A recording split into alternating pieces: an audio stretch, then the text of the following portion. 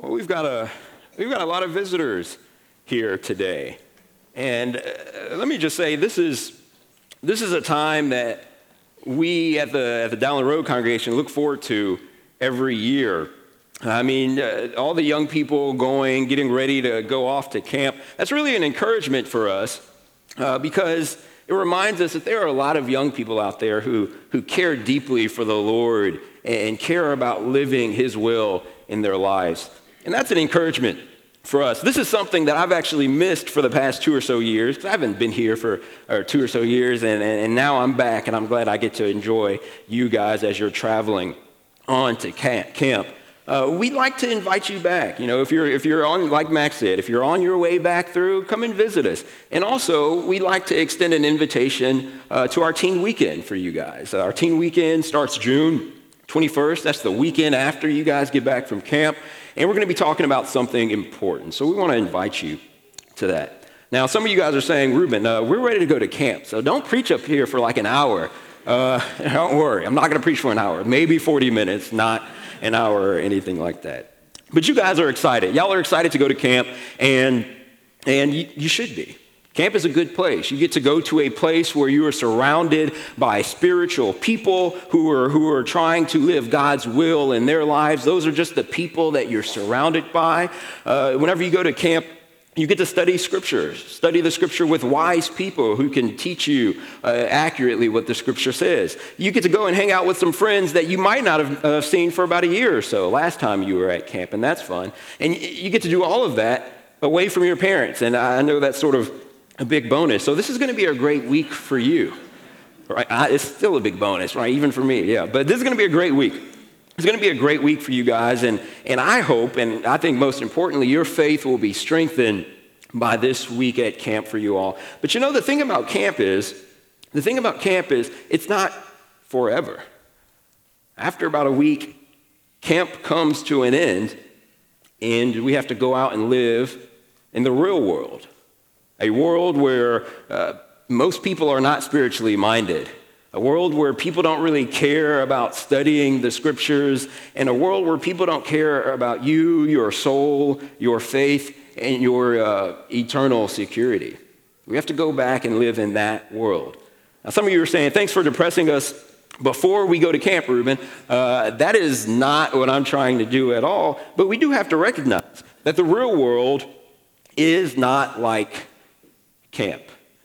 The world that we live in today is a faithless world, and in spite us living in a faithless world, we are still called to be faithful people. So this is essentially what we're going to talk about this morning. We're going to talk about some things that we need to remember when camp is over. And we're going to look to Scripture to do this. There was actually a Bible character, or a couple of Bible characters, went through a situation similar to this. They start out in a very spiritual place, surrounded by spiritual people, and as you move forward in their story, they have to leave that spiritual place to be surrounded by worldly people who don't really care about their faith. Go ahead and open up your Bible to the book of Daniel. Daniel chapter 1, that's who I'm talking about. Daniel and his 3 friends, Shadrach, Meshach, and Abednego. Daniel chapter 1, we're going to start reading here from verse 1. In this context is sort of introducing King Nebuchadnezzar and the situation that's going on during that time. Daniel chapter 1, starting in verse 1, it says, "In the 3rd year of the reign of Jehoiakim, king of Judah, Nebuchadnezzar, king of Babylon, came to Jerusalem and besieged it. The Lord gave Jehoiakim, king of Judah, into his hand, along with some of the vessels of the house of God, and he brought them to the land of Shinar, to the house of his God, and he brought the vessels into the treasury of his God. Then the king ordered Ashpenaz, the chief of the officials, to bring in some of the sons of Israel, including some of the royal family and of the nobles." Down in verse 6, we see who this king brings in. In verse 6, it says, "Now among them from the sons of Judah were Daniel, Hananiah, Mishael, and Azariah." So we see that these 4 boys, they start off in a spiritual place. They start off in God's land, surrounded by God's people, but they end up in a worldly kingdom surrounded by worldly people who didn't care about their faith. So in a symbolic sense, camp was over for Daniel. Camp was over for him, but there were some things that helped these 4 boys to live faithfully while surrounded by faithless people. So this is what we're going to talk about this morning. We're going to talk about some things that we need to remember when camp is over, some things that we need to remember if we're going to live faithfully surrounded by a faithless world. So what are the things that we need to remember when camp is over? Let's turn over to Daniel chapter 2. Daniel chapter 2, in this context, we see King Nebuchadnezzar has a dream that he wants interpreted. As a matter of fact, there's a number of words that just get repeated over and over and over again in Daniel chapter 2. And those words are words like declare or reveal or make known. And the reason those words are repeated over and over again is because King Nebuchadnezzar has this dream that he wants interpreted. And he calls his wise men and he's like, okay, wise men, I want you guys to interpret this dream for me. And the wise men say, okay, well, tell us the dream and we'll interpret it for you. But King Nebuchadnezzar is not playing that game. He's like, no, that's not how this is going to work. I want you guys to tell me the dream and then tell me the interpretation. And that way I will know if the interpretation is true or not. That way I'll know if I can trust you. So the wise men say, King, we can't do that. Just tell us the dream. And, the king says, no, I'm not going to do that. And eventually, the wise men say down in verse 10 of chapter 2, it says, the Chaldeans answered the king and said, there is not a man on earth who could declare the matter for the king, inasmuch as no great king or ruler has ever asked anything like this of any magician, conjurer, or Chaldean. Moreover, the thing which the king demands is difficult, and there is no one else who could declare to the king except God's, whose dwelling place is not with mortal flesh. So King Nebuchadnezzar, he's sort of in the dark here. He wants to know the truth, but there's no one who could reveal the truth to him. Well, there is. Let's pick up in verse 16. In verse 16, and you'll start to notice these words like declare, reveal, and make known just be repeated throughout this context. In verse 16, it says, so Daniel went in and requested of the king that he would give him time in order that he might declare the interpretation to the king. Then Daniel went to his house and informed his friends Hananiah, Mishael, and Azariah about the matter, so that they might request compassion from the God of heaven concerning this mystery, so that Daniel and his friends would not be destroyed with the rest of the wise men of Babylon. Then the mystery was revealed to Daniel in a night vision. Then Daniel blessed the God of heaven. Daniel said, let the name of God be blessed forever and ever, for wisdom and power belong to him. It is he who changes the times and epochs. He removes kings and establishes kings. He gives wisdom to wise men and knowledge to men of understanding. It is he who reveals the profound and hidden things. He knows what is in the darkness, and light dwells with him. To you, O God of my fathers, I give thanks and praise, for you have given me wisdom and power. Even now you have made known to me what we have requested of you, for you have made known to us the king's matter.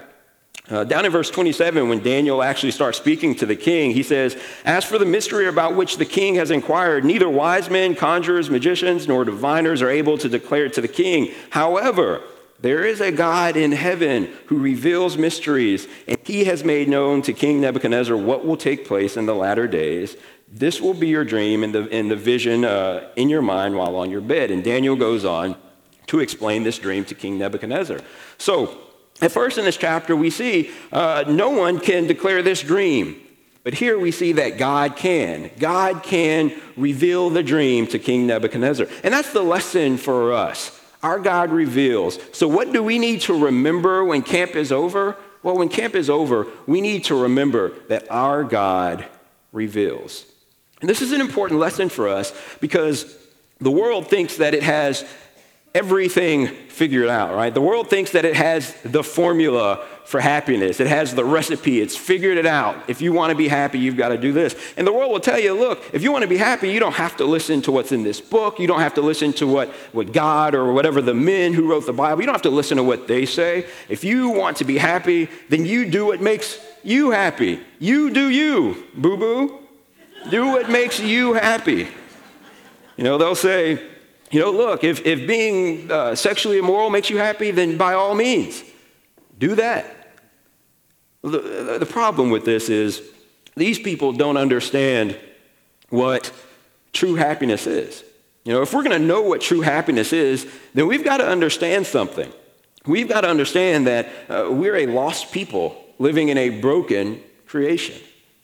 We broke creation because of our sin, but not only that, because of our sin, there's also a problem that's facing all of us. There's a problem in front of all of us, and true happiness is finding a way to overcome that problem that's in front of all of us. I'm talking about death. Because of our sin, we all face the problem of death, and true happiness is finding a way to resolve that problem. And we are sort of in the same situation as King Nebuchadnezzar. This is not something that we can fix on our own. We can't figure it out with the help of the wise men or somehow figure it out on our own. We tried. We scientists and doctors try to fix this problem that we have. But the fact of the matter is, we're not going to do it.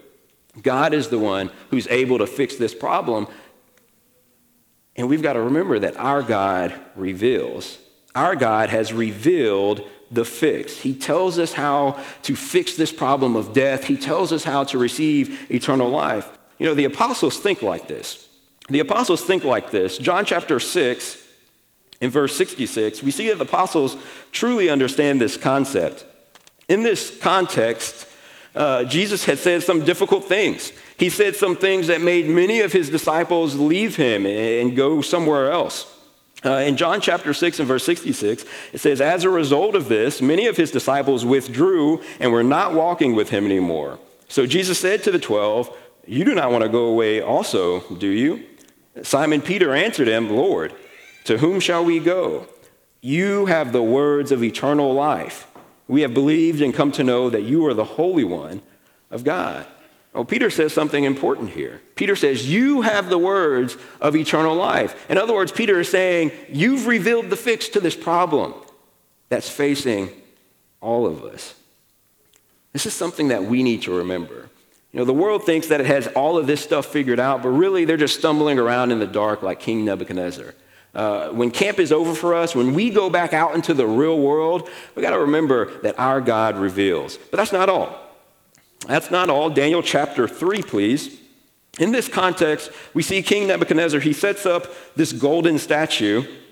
And he wants everyone to worship and bow down to this statue. And if they don't, then they face death. And we also see in this chapter that there are sort of a repeating number of words again. Words like rescue or delivered are just repeated throughout this chapter. As I said earlier, King Nebuchadnezzar set up the statue. He wants people to bow down to it.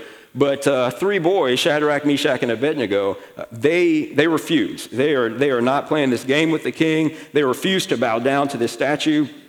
Starting in verse 12 of Daniel chapter 3, this is where the accusation is brought against them. It says, "There are certain Jews whom you have appointed over the administration of the province of Babylon, namely Shadrach, Meshach, and Abednego. These men, O king, have disregarded you. They do not serve your gods or worship the golden image which you have set up." Then Nebuchadnezzar, in rage and anger, gave orders to bring Shadrach, Meshach, and Abednego. Then these men were brought before the king. Nebuchadnezzar responded and said to them, "Is it true, Shadrach, Meshach, and Abednego, that you do not serve my gods or worship the golden image that I have set up? Now, if you're ready, at the moment you hear the sound of the horn, flute, lyre, trigon, psaltery, bagpipe, and all kinds of music, fall down and worship the image that I have made. But if you do not worship, you will immediately be cast into the midst of a furnace of blazing fire. And what God is there who can deliver you out of my hands?" So in these verses, we see that Nebuchadnezzar says, look, you need to bow down to this image, and if you don't, I'm going to kill you, and no one can save you. No one can rescue you. No one can deliver you from my hand.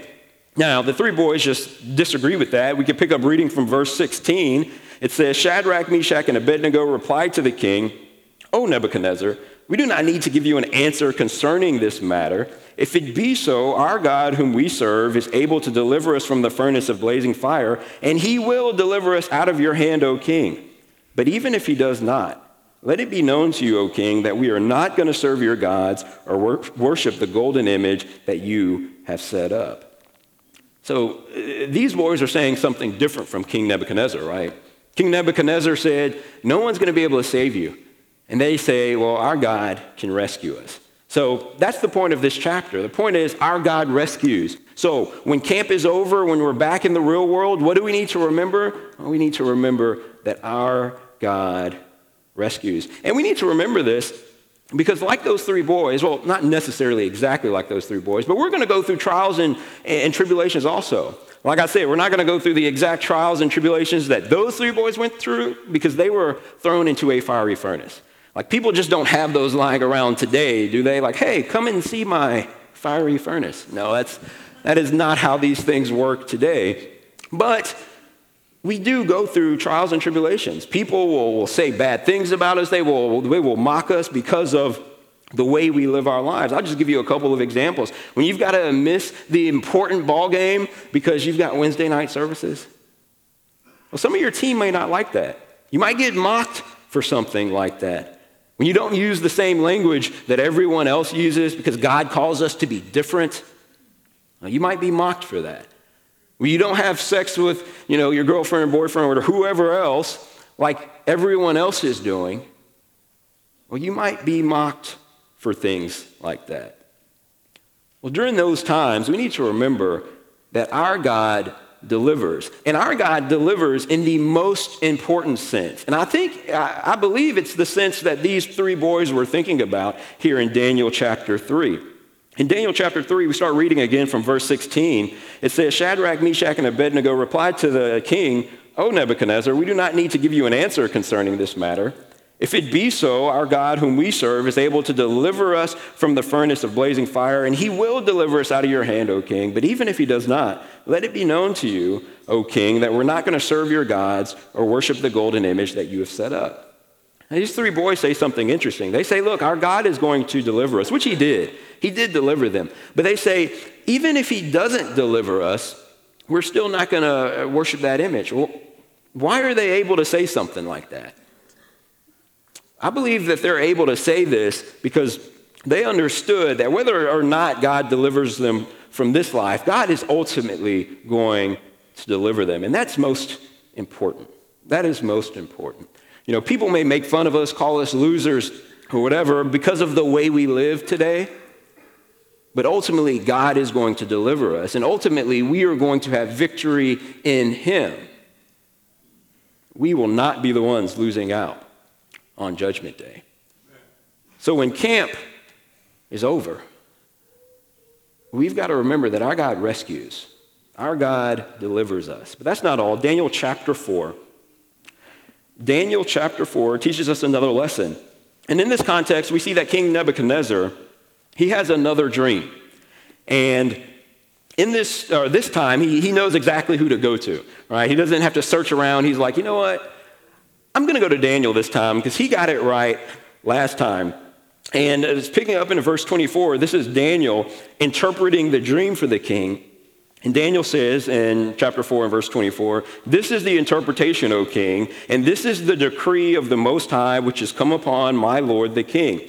You're going to be driven away from mankind, and your dwelling place will be with the beasts of the field, and you will be given grass to eat like cattle and be drenched with the dew of heaven. And 7 periods of time will pass over you until you recognize that the Most High is ruler over the realm of mankind and bestows it on whomever he wishes. And in that it was commanded to leave the stump with the roots of the tree. Your kingdom will be assured to you after you recognize that it is heaven that rules. Therefore, O king, may my advice be pleasing to you. Break away now from the sins by doing righteousness, and from your iniquities by showing mercy to the poor, in case there may be a prolonging of your prosperity. In these verses, Daniel tells the king that you've got to recognize who truly rules. You've got to recognize that you're not in charge of everything. In other words, Daniel is telling King Nebuchadnezzar, you really have to watch your pride. And the thing about King Nebuchadnezzar is he does good sometimes and he does bad sometimes, but King Nebuchadnezzar does not listen in this instance. Let's pick up from verse 28 of Daniel chapter 4. Verse 28, it says, all this happened to Nebuchadnezzar the king. 12 months later, he was walking on the roof of the royal palace of Babylon. The king reflected and said, notice his pride here in these verses. The king reflected and said, is this not Babylon the Great, which I myself have built as a royal residence by the might of my power and the glory of my majesty? While the word was still in the king's mouth, a voice came from heaven saying, King Nebuchadnezzar, to you it is declared, sovereignty has been removed from you. You see, King Nebuchadnezzar has a pride that says, I'm the one who's in charge, I'm the one who's ruling, but God teaches him otherwise. And by the end of the chapter, he comes to recognize this. Verse 34. Verse 34, it says, but at the end of that period, I, Nebuchadnezzar, raised my eyes towards heaven, and my reason returned to me, and I blessed the Most High and praised and honored him who lives forever, for his dominion is an everlasting dominion, and his kingdom endures from generation to generation. You see, King Nebuchadnezzar, he recognized eventually that God is the one who truly rules. And that's the theme of Genesis chapter 4. So what do we need to remember when camp is over and we're back in the real world? We need to remember that our God rules. And this is an important lesson for us because, there are many people who just say God does not rule. There are many people who say, well, God doesn't exist. How can he rule me? How is he in charge of my life? And there are others who say that God rules. Oh, yeah, I believe in God. God rules. But through their lives, they don't live that way. By their actions, what they're really saying is, I'm in charge. For instance, someone might say, look, I know what God says on homosexuality, but that was such a long time ago. I kind of want to just do what I want. Or someone else might say, I know what God says on drunkenness in the scriptures, but I just want to live my life. When people say things like this, what they're really saying is, I'm in charge, and God is not in charge. There's a lot of people in our society like this. There's a lot of people in our society who's like King Nebuchadnezzar who says, I'm in charge of my life. And what that is, that's pride speaking.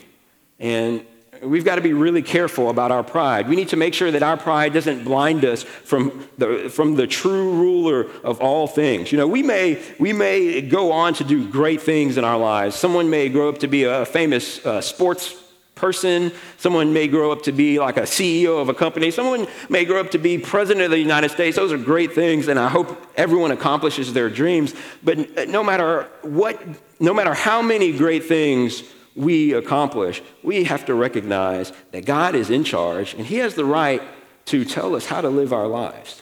We got to remember that. So these are the things we've got to remember whenever we go back to the real world, whenever camp is over, because camp isn't forever, and the world is different from camp. So when camp is over, we got to remember that God reveals, God rescues, and God rules. Well, maybe there's someone here this morning who's forgotten that. Maybe there's someone here this morning who's forgotten that God is the one who truly delivers, rescues us, that God is the one who truly rules, and that God is the one who truly reveals, because you've left the Lord. Maybe you want to come back to the Lord this morning. I would encourage you to do that. If you want to come back to the Lord this morning, we can help you with that, and we'd love to help you with that. Or maybe there's someone else this morning who wants to start their walk with Christ. They want to be buried with Christ in baptism, like Romans says, and raised to walk in newness of life. We'd love to help you with that also, right now, as we stand and as we sing.